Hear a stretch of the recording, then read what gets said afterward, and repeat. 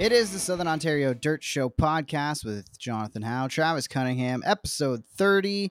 And I got to say, Travis, the 30 was a bit of a hard number to actually find somebody who's, capable of doing this. I couldn't think of a 30 car in Southern Ontario. Yeah, I had one, and it was Bob St. Amand Sr. at Merrittville Icon, and always ran that 30. And Brad Rouse ran it at the Moody Mile the year he won it as a tribute, and then he ended up winning the race with the 30 on the car. So I think we talked about that in his episode way back, and man, that feels like forever ago. And Bob St. Amand Sr., number 30. Probably the most famous 30 at Merrittville, you could say. You helped me out here. You gave me one. Adam West also piloted a 30, but recently retired Adam West, the Batman. I wouldn't go with fully retired. He says retired because he crashed really hard, and then I saw him a week later, kind of already having second thoughts, where he said retired for now already. So he'll be back. That seems to be how it goes for most of these race car drivers.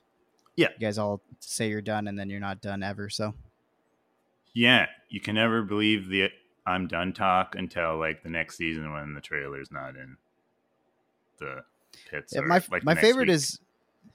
My favorite is Brent. Brent Bigelow is the one who's always counting his days. I'm like, Brent, you're a young guy. You're not. If you want to keep racing, you're gonna be able to keep racing, buddy. He just was funny every time. I think that was his go-to line in Victory Lane. It was you never know when your next one's gonna be. Well, it's probably gonna be next week, Brent. I mean, you're the class of the field. Besides Josh Slater, you're tough to beat in the mod lights right now. So, but I got his sentiment, but I just find it funny. Yeah, he's set for a while in the old Slitter car, at least. I think. Yeah, right. That's what I figured. I'm I would assume he's going to be able to pilot that 16 car as long as he wants to, and it'll be interesting to see if he gets the Sportsman going for a full season coming up in 2023. We had the Merrittville Speedway Banquet where we celebrated champions like Brent Bigelow. Tell me about your time. I thought it was a pretty fun event. I had a pretty good time, minus. I'm going to say sorry one more time for forgetting, just jumping over James Friesen in the Sportsman announcement. I jumped right from third place to first place because I was so focused on making sure I get Rick Belante up to accept Cody's trophy that I was like, okay, I got to make sure I say that. I forgot to announce second place James Friesen in points. So that was a little weak on my part. But beyond that, I thought it was a good time. Oh, yeah. I thought it was actually William that did. Now you confessed yourself, so I wasn't paying. Yeah, I was sitting with the Slitters and their crew, the Pendoskis, Carters that I knew from back when I was going with the Carters with the Evans to the carts, and then the Brush crew, the old Corpac gang. So it was a heck of a night. Food was awesome, good company. Got to see the championship ring, co-championship ring that Andrew passed around, and yeah, just lots of good racing chat, and the food was the main thing, man. Holy. Yeah, it was good food, eh? Yeah, John Michael's Banquet Center. Shout out to them. They hooked us up, took care of us. We were able to get some guerrilla style, we'll call them, interviews with some of the younger names in the Southern Ontario dirt scene, and some that are even participating in the BRP iRacing series as well. So we'll get to those interviews a little later on in the show. But let's talk about. Well, you want to start with the iRacing since that was the most recent racing event that you had a chance to partake in, and you got home in a top 15. Yeah, definitely need to work on when the track's 5% and fast still, because I qualified.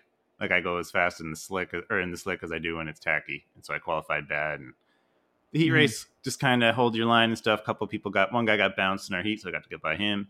And then the heat before, someone got bounced. I think it was Beegs, old Beagle there.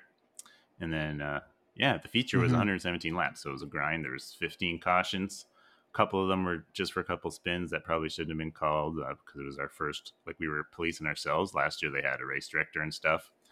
But this year we're just trying to kind of police it as we go, and Beef and Matt DeRitter are doing most of it.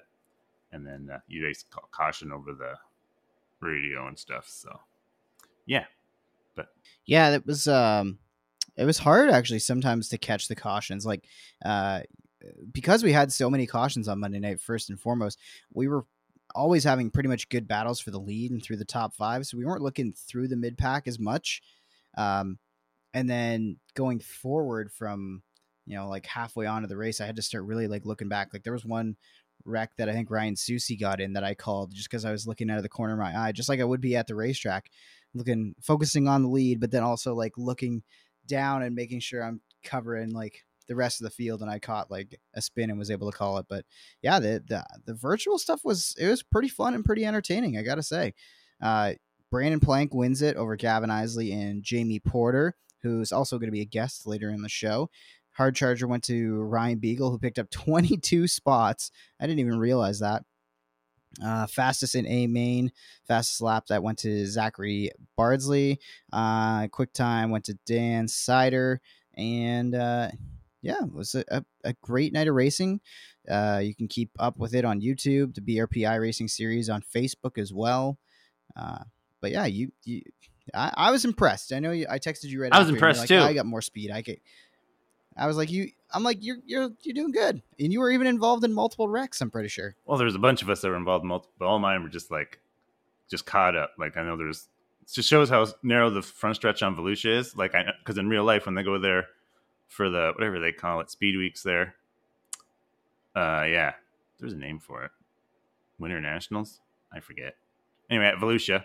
I feel like it's Winter Nationals. But I've seen so many flips and stuff in the mods on the front straightaway because it's so narrow there. If someone gets turned, it turns into a pilot really quick. And it's just cool how like stuff you see in real life, like the game is so realistic for a simulator / game.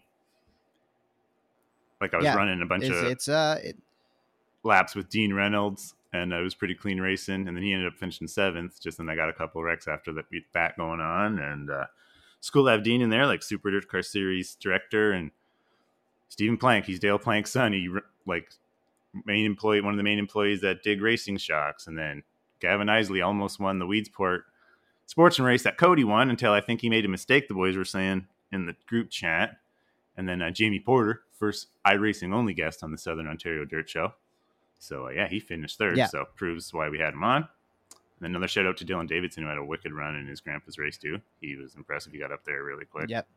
And Travis Miller, 5th. There's another local guy in the race. Yeah, it was just so much fun. Like, can't wait for Monday. I haven't practiced enough this week. I have to get on the weekend. Yeah, you get good thing you don't have much going on the weekend right now to worry about. No work, not much racing to watch. I mean, I guess they're racing down in Louisiana for right now. Yeah, or no, like the short track Super Series went to like Texas and Louisiana for their Cajun swing last week, and they got good cars because Dio started like a series down there, and then they got like local races down there throughout the year.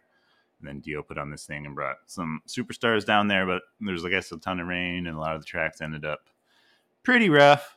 And then the last night was for $20,000 to win. And after the heat, it was so bad, Matt Shepard decided to load up and go home. And a lot of people had differing opinions on that, but it's his stuff, and he didn't want to race it. Like, honestly, most of them would have went home if they weren't in Louisiana or Texas or wherever it was. I can't remember which one they were in on Saturday. But if it was a normal New York show and they were just 10 minutes from home, most of them probably would have loaded up and said, F it. Like, it's just the way it was because there's so much rain. And then, go down and end up winning the $20,000.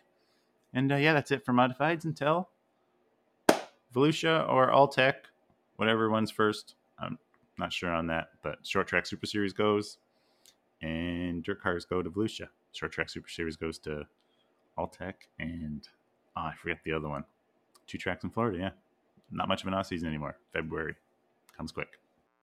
Yeah, it's wild how quickly it gets going. I don't remember whose page it was. It might have been, I don't even remember. It was one of the late model guys that just came up as like almost like an ad on my Facebook feed. And they're like, yeah, here's our 2023 schedule. And it started like in February and went all the way to November. And I was like, oh, all right. Well, not much of an off season for you guys, but I guess there's most of these guys probably wouldn't have it any other way. I know we wouldn't. If we could find a way to get a snow racing league at Merrittville, I think that would be all for calling a race, all bundled up in the booth if I had to. Whatever works, just to keep the racing live. That's why the iRacing series is so great, right? So, this is the other thing too, that now that we're getting to the off season, we have a lot that we can kind of talk about beyond just the dirt world that we can cover and get into, just to keep things talking and keep things fresh. So let's talk about you wanted to touch on NASCAR silly season, and one of our kind of northeastern guys gets a ride at the Cup Series once again. Ryan Preece. Yeah, I was pumped to see that Tony Stewart finally gets his guy, Ryan Preece, run a full season in the 41. And I'm a super big fan of the Northeast style modifieds. They were my first love before I switched to dirt. So always got a place in my heart, those style cars. And Ryan Preece was always one of my favorites. So now he's one of my favorites in the Cup, like he still was when he drove whatever that other car was, when he dragged that thing along better than it was, in my opinion, to a lot of good JTG finishes. car. Yeah, whatever. Yeah, like he dragged that thing along quite a few times. So I'm pumped to see what he can do in the 41. Yeah, he really and the other thing too about like him coming back at this particular time is that it really I feels like NASCAR is at its, I say this with a grain of salt, but it's as equal as it's been in a long time, right? Where, you know, if you show up with a relatively well set up race car and a good driver behind it, you can get the most out of the run and at most places, right? We'll see how the short tracks go. I mean, obviously, I would immediately think that Ryan Preece is going to be a threat at all those modified tracks like Martinsville and New Hampshire and all the flat stuff that they run, right? The only problem, Gateway is most of another the one. short tracks sucked with the new car. They got to fix that. Oh, yeah. I haven't. Steve Phelps was on or Steve O'Donnell, I think it was, from NASCAR, was on the Corey LaJoy Stack and Pennies podcast this week, and I think they talked about safety and competition and all that sort of stuff. I'm hoping they get right into the off-season testing, and it's literally like, you're not getting new manufacturers. Just give the guys like 900 horsepower for the short tracks and the road courses, because that's the thing, right? Is that with the wider tires, the contact patches, it's too wide. There's not enough horsepower to really get like the wheels spinning, right? So there's no like separation of driver skill. It's I don't know. That's frustrating for sure, but we'll see. I'm optimistic they'll get it right for next year, but at the same time, all they got to do is listen to the drivers, and what are the drivers saying? Just what you just said, 900 horsepower, so they can break the tires. Just like so. Hopefully NASCAR can listen to drivers for once. And yeah, so Ryan Preece would benefit from that package because he's a wheelman and knows what it's like to feather a car. What do those wheeling cars have for horsepower? Because they kind of have a wider tire than most. They're kind of close to a Cup, like a 670.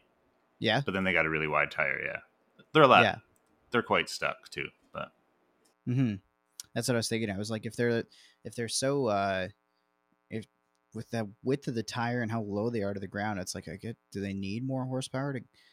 I'm like trying to think. Those cars would benefit from more horsepower too.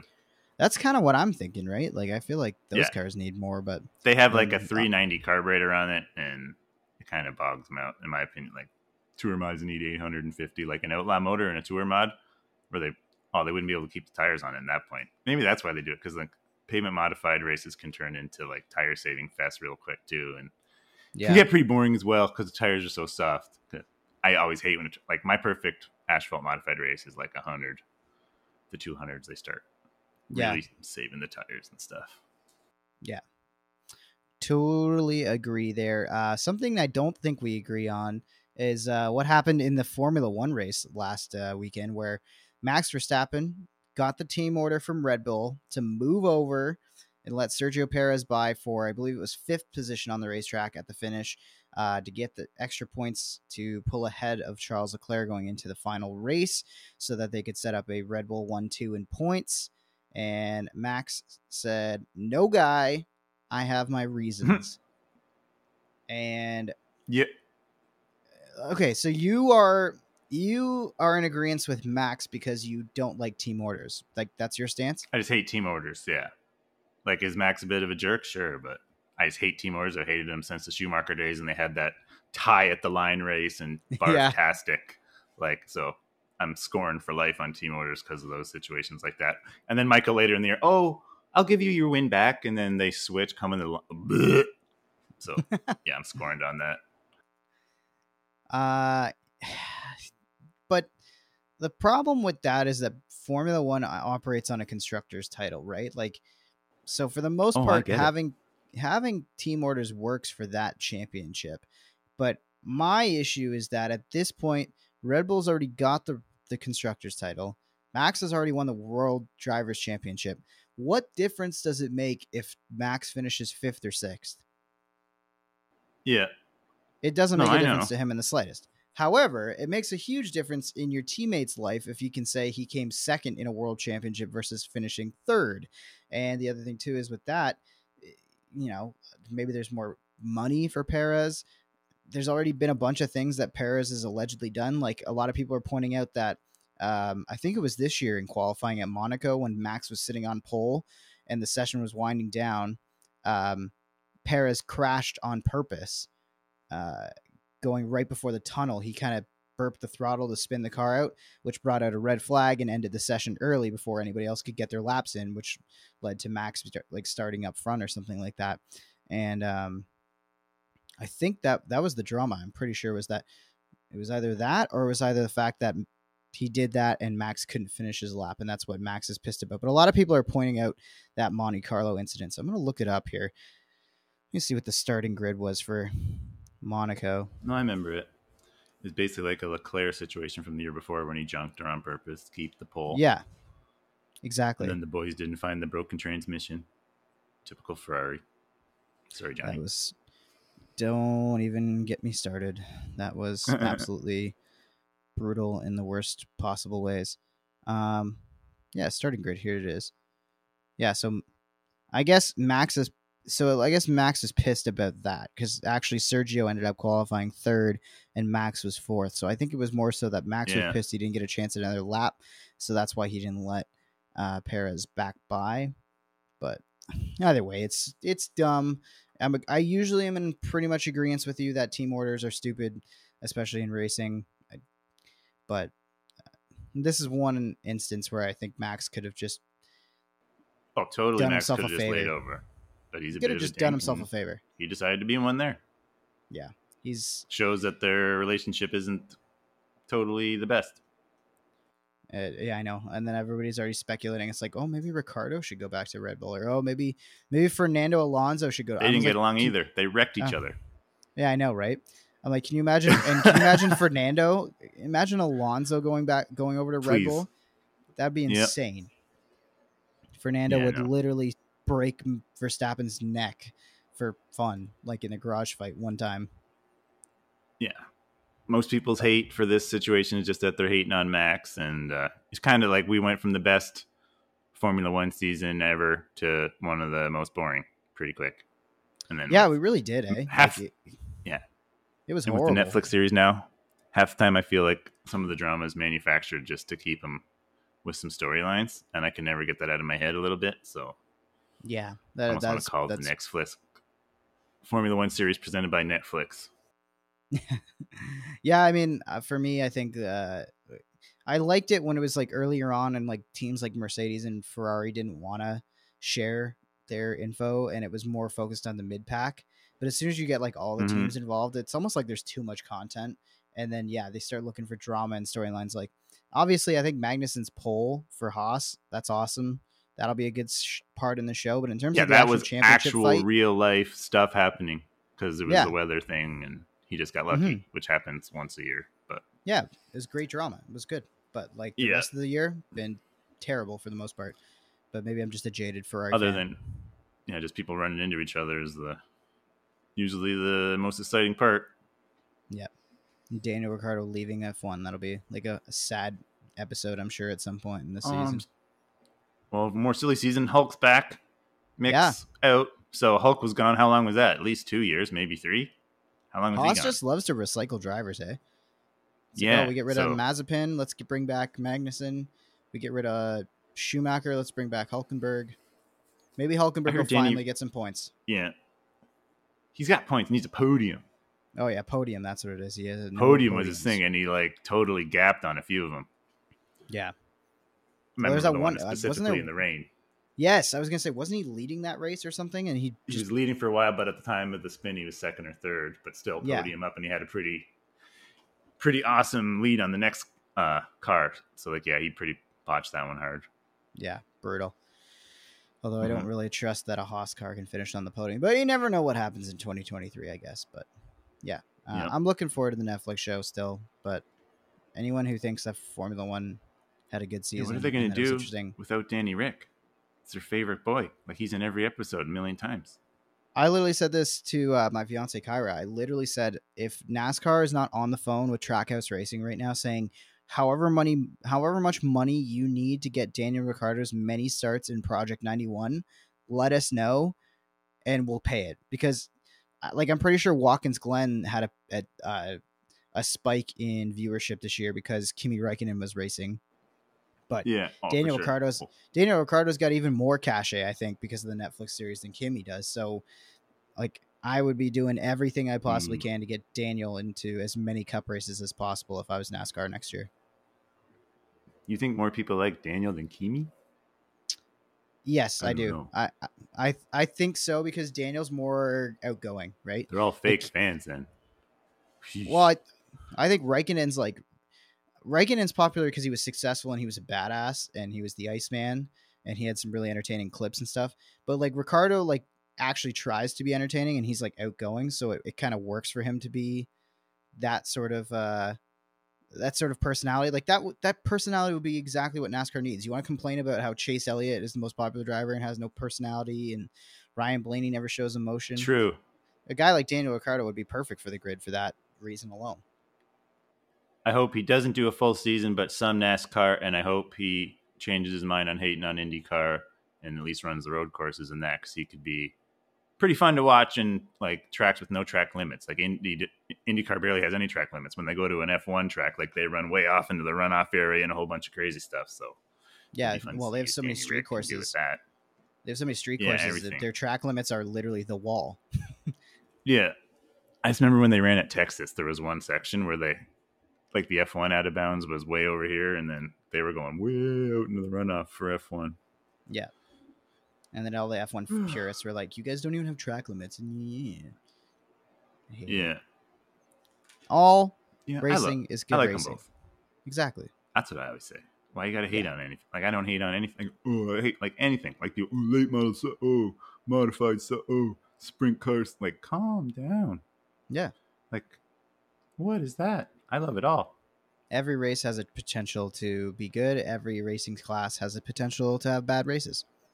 It happens. I learned that especially when I became an announcer, and you got to stand there and watch every single race and talk about it. Like, Yeah. Totally learned that doing that.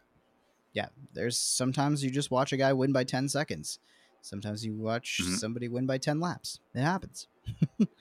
Happens every All class. right. So I think the last thing to touch on is the swap meet that's happening. Or the swap meet was last Trade weekend. show It's the slash trade show. Well, this one's technically like an auction too. Like, there's going to be, So it's used just to be called everything the all once. National Parts Peddler Trade Show. Now it's called the Northeast Racing Parts Trade Show or something. It switched hands, but anyway, it's the same thing. Now it's in a newer building, which is on the backstretch, same complex, New York State Fairgrounds, but it used to be off in one of the older buildings behind turn 1 and 2 of the old mile. But now the mile's gone, so they built this new building right on where the backstretch used to be. So when you're walking around, it's literally you're walking around on the backstretch of the mile. If you want to reminisce and think about you're doing that, which I would definitely do if I was going to go. The snow is going to keep me away, unfortunately. I was totally going, and I broke Nick Sheridan's heart this morning when I said, bro, we ain't going to go through that snow. I don't care if it is only Buffalo. I'm not down for that. So anyway, broke his heart today. And it's an awesome show. Like, BRP's still going, and they got a entire brand new roller up for auction.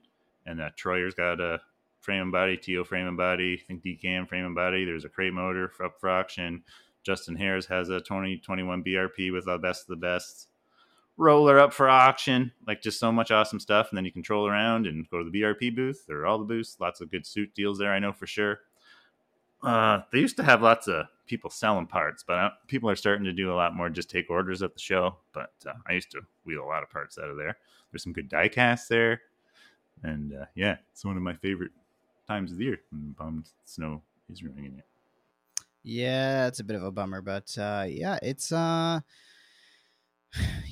a weekend, of course, right? It's like, of course, the weekend that everybody would be going down and traveling. It's just terrible weather, and they've already moved the Bills game. Yeah, that's what I heard. Bills game's moving. I'm sure. Thankfully, the Sabres are on the road, but they're pretty bad right now anyway. So I don't even really want to talk about them. Literally having a contest. I wanted to have a contest to see if who would win more or who would win first, my ball hockey team or the Sabres. And Definitely the update, ball hockey team. update: the fall ball hockey season is over. We got knocked out in the playoffs without winning. So, yeah, it's the Sabres have 2 weeks to get a win before I think the winter season starts for our ball hockey team. Um, we'll see how that happens.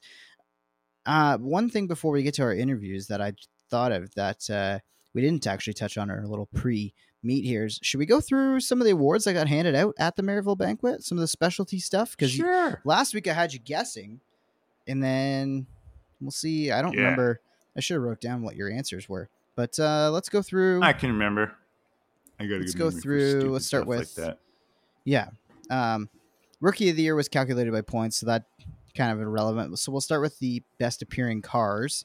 Still In the mini say stocks. all the rookie of the years quick. Yeah, go. Okay, all right, let's do for it. So the rookies of the years from Merrittville Speedway this season. Mason Anderson wins it in the mini stocks. Ryan Anderson gets it in mod lights.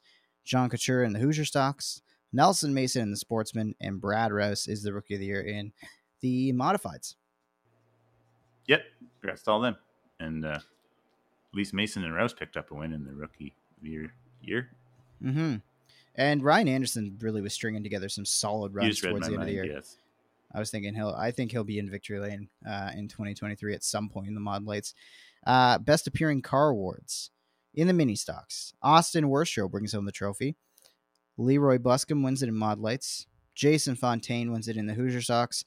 It was Cody McPherson in the Sportsman and Chad Chevalier in the modifieds.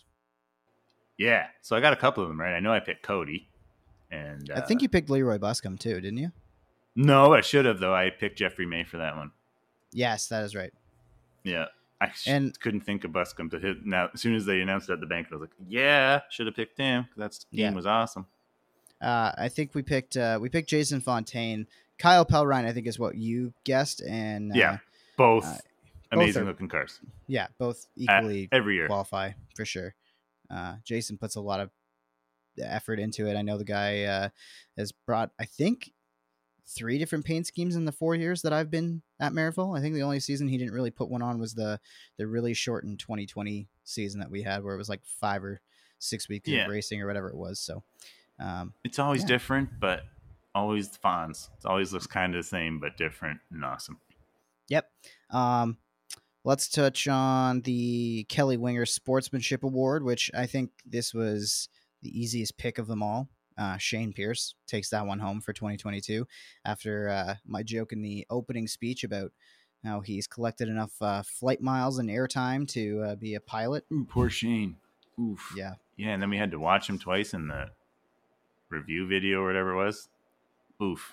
Yeah, right? He was... tears rolling down my face.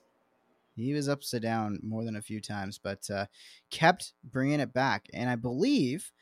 Correct me if I'm wrong, because I don't actually have that part in front of me, but I think he ended up qualifying for perfect attendance. I believe he did. Yeah, with all those wrecks and wild rides he took. Or he might have missed. There was one night he had to jump in somebody else's car because I think he actually broke in the heat. Right. But yeah, for the most part, I'm pretty sure he was in that 88 for every single feature, even after all the wild rides he took. So. Yep. Good job, Shane. The Bigelow Little Award for Most Improved. This year, Merrittville Speedway elected to do it in all 5 divisions instead of just one overall winner. The Van Sickle Pet Valley PV on the lane 4 cylinders, Vincent Pagnotta. In the Rona Deutsch Mod Lights, Sean Iftati. In the Hoosier Stocks, it was Donnie Lampman. In the Right Choice Auto and Leisure Sportsman, Taylor Vander Zanden. And finally, the Core Pack Merchandising 358 Modifieds, Scott Wood. Yeah, all of them made sense, but Scotty Wood, he's been racing forever. Like, he's been... Like, he won race. Did he win a race this year? I know he won races last year. Like, I don't know. That one... Well, he won the... weirded me out a little. Like, I'm pretty sure, actually, he didn't win last year, but then he won the... Jerry Wing, John Sterling. The John Sterling to end the year. So... it always weirds me out when older guys win the most improved. I don't know. Yeah, for sure. I get it. I think we're going to see somebody who Although, creeps up, moves congrats up. to Scott, but I yeah. his I think rookie year was Dalton, if 87. Dalton Slack runs a full season next year, I Yeah. expect to see Dalton Slack as the winner of that one next year. Yep. I'm thinking he's going to run one, so can't wait. Yeah. Shout out to Donnie Landman too, right? I think Yeah, all the rest of that them was definitely made. an Yeah. improvement. He had a really solid shot. I mean, if if we take away Dave Bailey, I mean, I think Donnie would have been right up there battling Pellerine for the championship right down to the last race. So Yeah. Back to like the modified one, like if I were to pick one, I probably would have went Davey Flanagan because he had a bunch of top fives and was always up front, just almost close to getting one. And yeah, he was definitely sniffing around actually at more than a few. You're right. yeah, he definitely sticks out as the most improved in the mod. And I love J Rock. That's his nickname if you don't know. Next would be the Gordy, the Dedication to Racing Award, named for Gordy Wilson. Jim Lampman gets it, and I thought that was a very appropriate one, especially after our podcast with Donnie Lampman that we did earlier in the year. If maybe some new listeners haven't heard it, definitely go back and listen to that one because I think you'll get a good sense of what Jim is all about from his son Donnie and the commitment that Jim has made to not only advancing his own career and continuing to bring competitive race cars, but now having Donnie in competitive stuff as well too. Yep, definitely really deserved award for old Jimmy Lampman, one of the good guys at the track and one of the most dedicated guys out there. And yeah, Donnie blew me away with how well spoken he was in our episode there. A lot of people have blown me away this year of how awesome they are on the mic. And yeah, just love that we've been doing this. And yeah, shout out to the Lampmans for picking up that awesome award. Dedicated. Yeah, for sure. Somebody else who was dedicated, the entire Bleach racing crew, as they were the Crew of the Year award for the Bleaches. I think that was pretty deserving. And there was one point that when we were talking about and discussing handing out this award is the fact that, like the Bleach family has a lot of, grandkids and stuff in the family as well that, the moms and the wives and everybody else that are taken care of on top of, the guys working on the crews and stuff like that. So it kind of made sense, I think, for the whole Bleach family and racing crew to get recognized for that Crew of the Year award. I thought that was a good pick. Yeah, I thought that was well deserved as well. And one of their guys, Jayme Porter's coming on later. And yeah, so then yeah, I told a fun story about me and Billy Bleach running 1-2 at or 3-2 and second and third at Ushweekend one time, and I raced with the Billy the whole time throughout my modified career. And I remember before that he was sportsman, got a lot of wins. Before that, even before I was coming to Merrittville, he was pro stock, so he has been around forever. And then I got Zach running the street stock and Billy running the sportsman, and Billy picked up on winning the sportsman now 2 years in a row, running a different car than everybody else. So that's definitely a little harder to do. So yeah, Team of the Year, well deserved. Yeah, I think so. Performer of the Year, Dave Bailey. Not a surprise, especially when 8 wins on the season is one thing, but he went a perfect. I didn't even realize this. He went a perfect 19 for 19 in top 5 finishes. Yep. Every feature that he attended, he finished in the top 5 the whole year in the Hoosier Stocks. Wouldn't expect anything different other than I think I saw him break at Humberstone on the 100 lap or 75 lap or whatever it was. And it was the most weirdest thing I've ever seen, the 49 getting pushed through the pits. So yeah, Dave always finishes. He always finishes up front. So not really that big of a shocker to me. Mm-hmm. Yeah, he blew up, I think, on the final weekend at Humberstone. But yeah, at Merrittville this year, that was one heck of a performance. Pete Cosco car owner of the year went to Freddie Carlton. Another guy who, wrenches on the car, drives for the car. But I think even beyond just, the owning the car, maintaining the car, I think it's the engagement that he brings with his sponsors that really made him so deserving of the award. Like every time it's one of his car sponsors nights at Merrittville, he's giving out go-karting passes. He's giving out like all this sort of stuff. He's a really active and involved car owner just beyond the actual hands-on of the race car stuff. So I thought that was a good pick too. Yeah, he's related to the Niagara go-kart. I think it's his sister-in-law or something. Anyway, I've met them a few times when we were out on the Port Dalhousie beach in the summer on the water on the boats. Those good times. And so yeah, those are definitely awesome people. And yeah, Freddie do that kind of stuff. That's just the way he is. had a good chat with him at the banquet, and he's as Freddy as ever. And you always learn something when you talk to Fred. I literally parked next to him my whole modified career, and I'm really thankful for that. I'm not going to lie. Yeah. And driver of the year, Matt Williamson, 16 starts at Merrittville, 15 top 5 finishes, 10 wins, and then on the tours he won 11 small block modified and 11 big block modified features, and as recently as a couple weeks ago was the winner of 2 out of 3 features in the Super Dirt Car Series at the World Finals in Charlotte. Not bad for one of Merrittville's own. I would say that's pretty deserving driver of the year. Yeah, those are the 2 awards I called. I said maybe Bigelow, but I think I said Dave and Matt first. I didn't know which one they were going to give which. Mm-hmm. And yeah, they killed it all year. Nothing much else to say. We talked about Matt all season on the show. Yeah. So. Yeah, almost. I'm trying to think back to the conversation because I think it was just because Cody won other things and we didn't want to give Cody like all of the awards. But I was like, Cody McPherson could have easily won Driver of the Year, Performer of the Year, probably too. Yeah, all 4 of them guys. Yeah. Yeah. Right. So, yeah, it was quite a fun night. A lot of fun was had by us. A lot of fun was had by some of the attendees, and that's I think enough of a discretionary. Like I don't want to say viewer discretion is advised, so that's not what we need to say.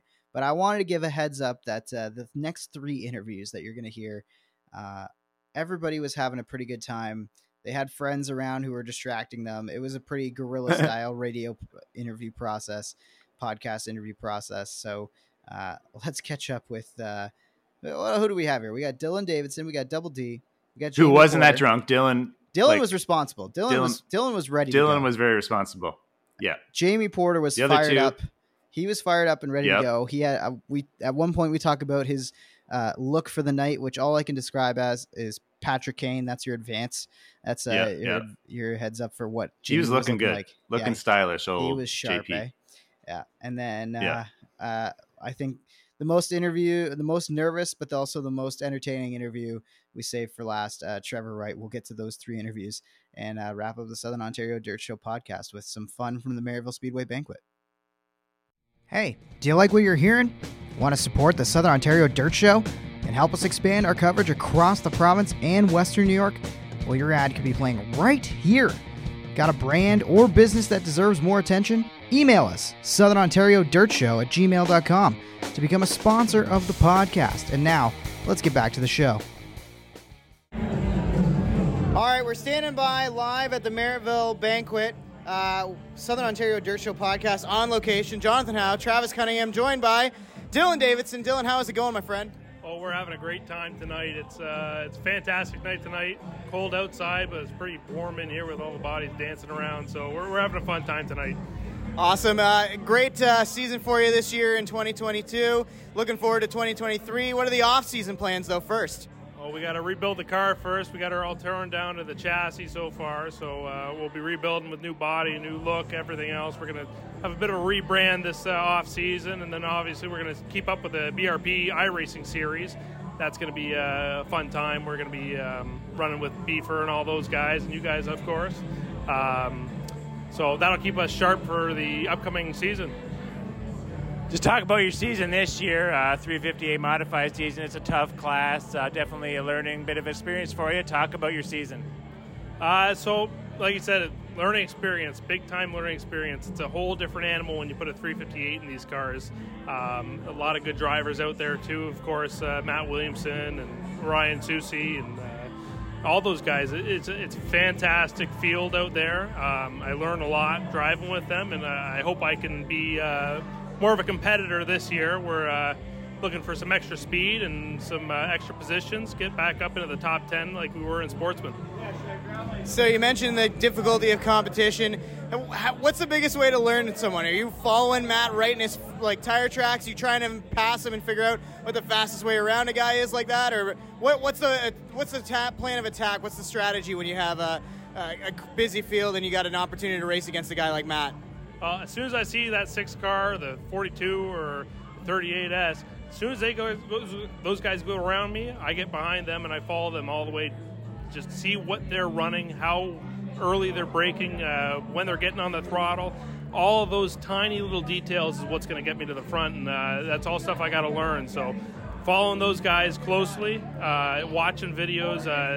Froggy's Auto Glass has a couple videos up on YouTube of Matt Williamson's runs, and I'll study those during the week and even in the off season just to see exactly how he's running these tracks. It's definitely the best way to learn is to see how they're actually doing it in person.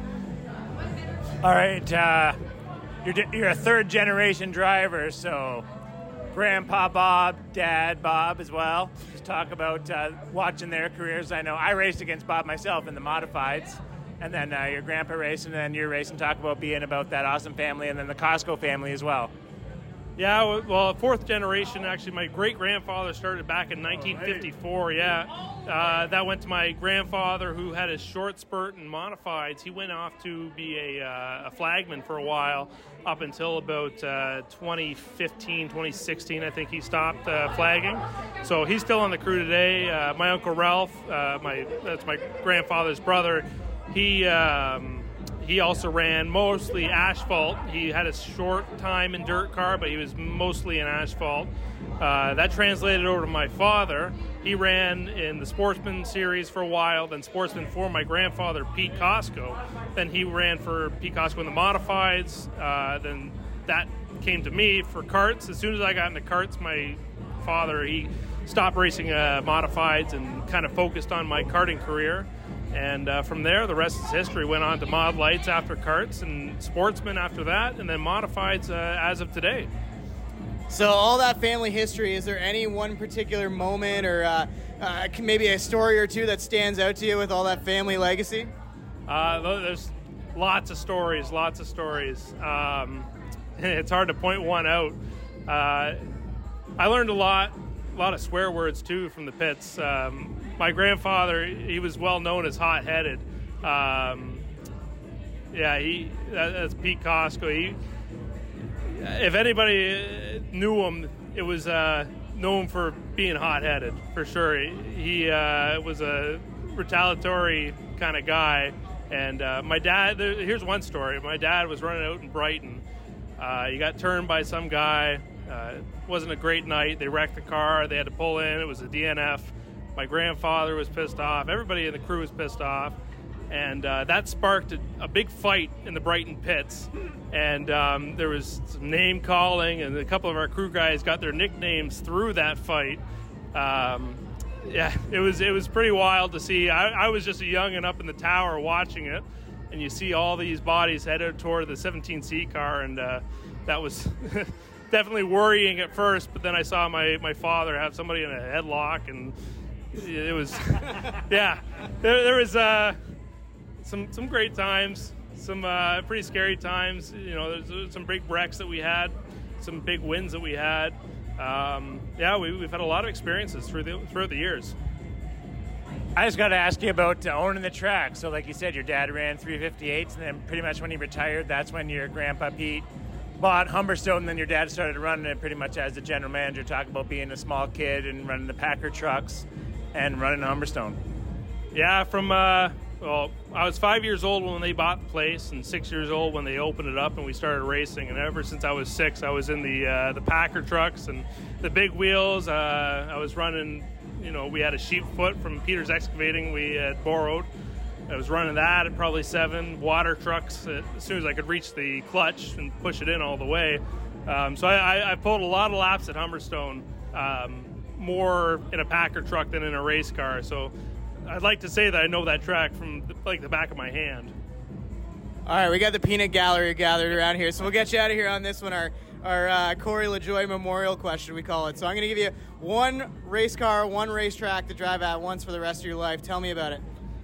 That's a tough one. That's a really tough one. For the track, I'm going to say Weed Sport. I love Weed Sport. It's a very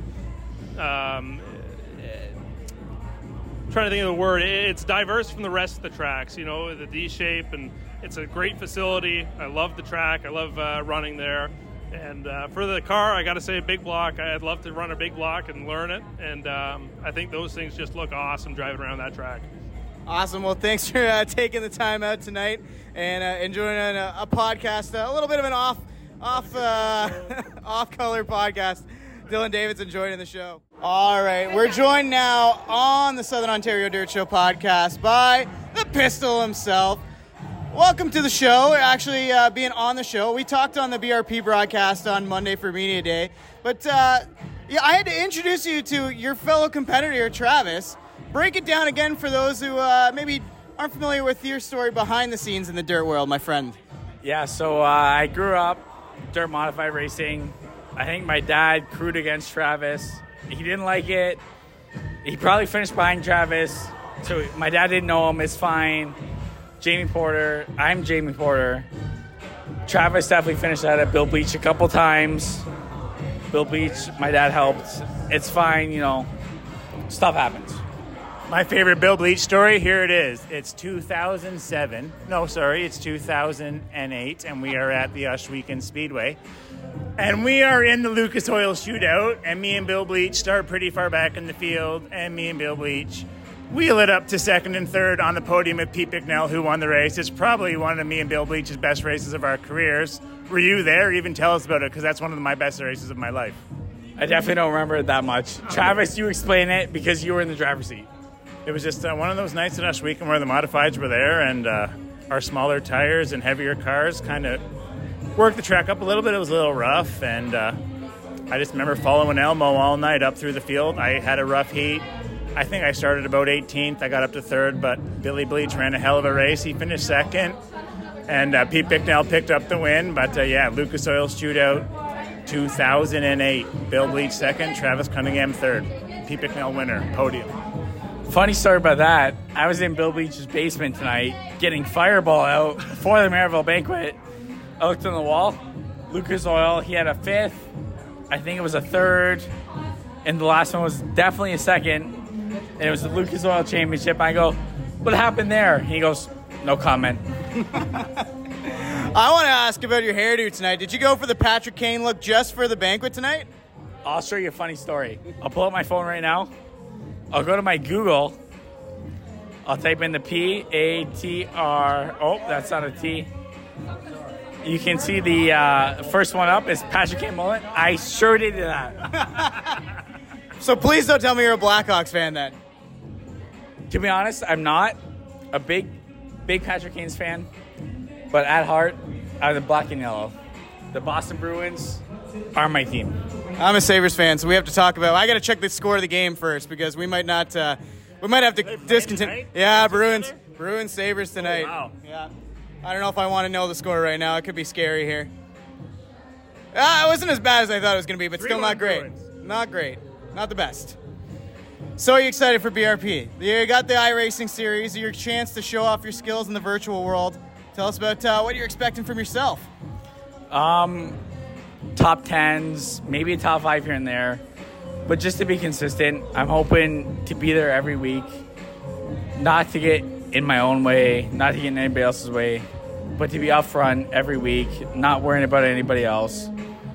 Just be there, be consistent, and beat Brandon Plank. Yep. I gotta ask, so is this your lady here who's videotaping things right now? Oh, you got that right. Okay, so in that case, is she going to be as upset as Dylan Davidson's lady about your iRacing habits? Correct, yes. She, every week that I log on every Monday, she goes, iRacing again? I go, yes, ma'am. Oh, man. Just tell us about winning the race from the kitchen table last year. That's about how I know you the most. I remember seeing Beef making the post because I'm pretty sure you're on Beef's team. And, winning the race from the kitchen table, single monitor, pretty much the lowest buck iRacing setup you can win, and you won. That was Travis. Oh, was it? I'm sorry. Wow, TC with the mess up. Jayme, you got to put some respect on your name then.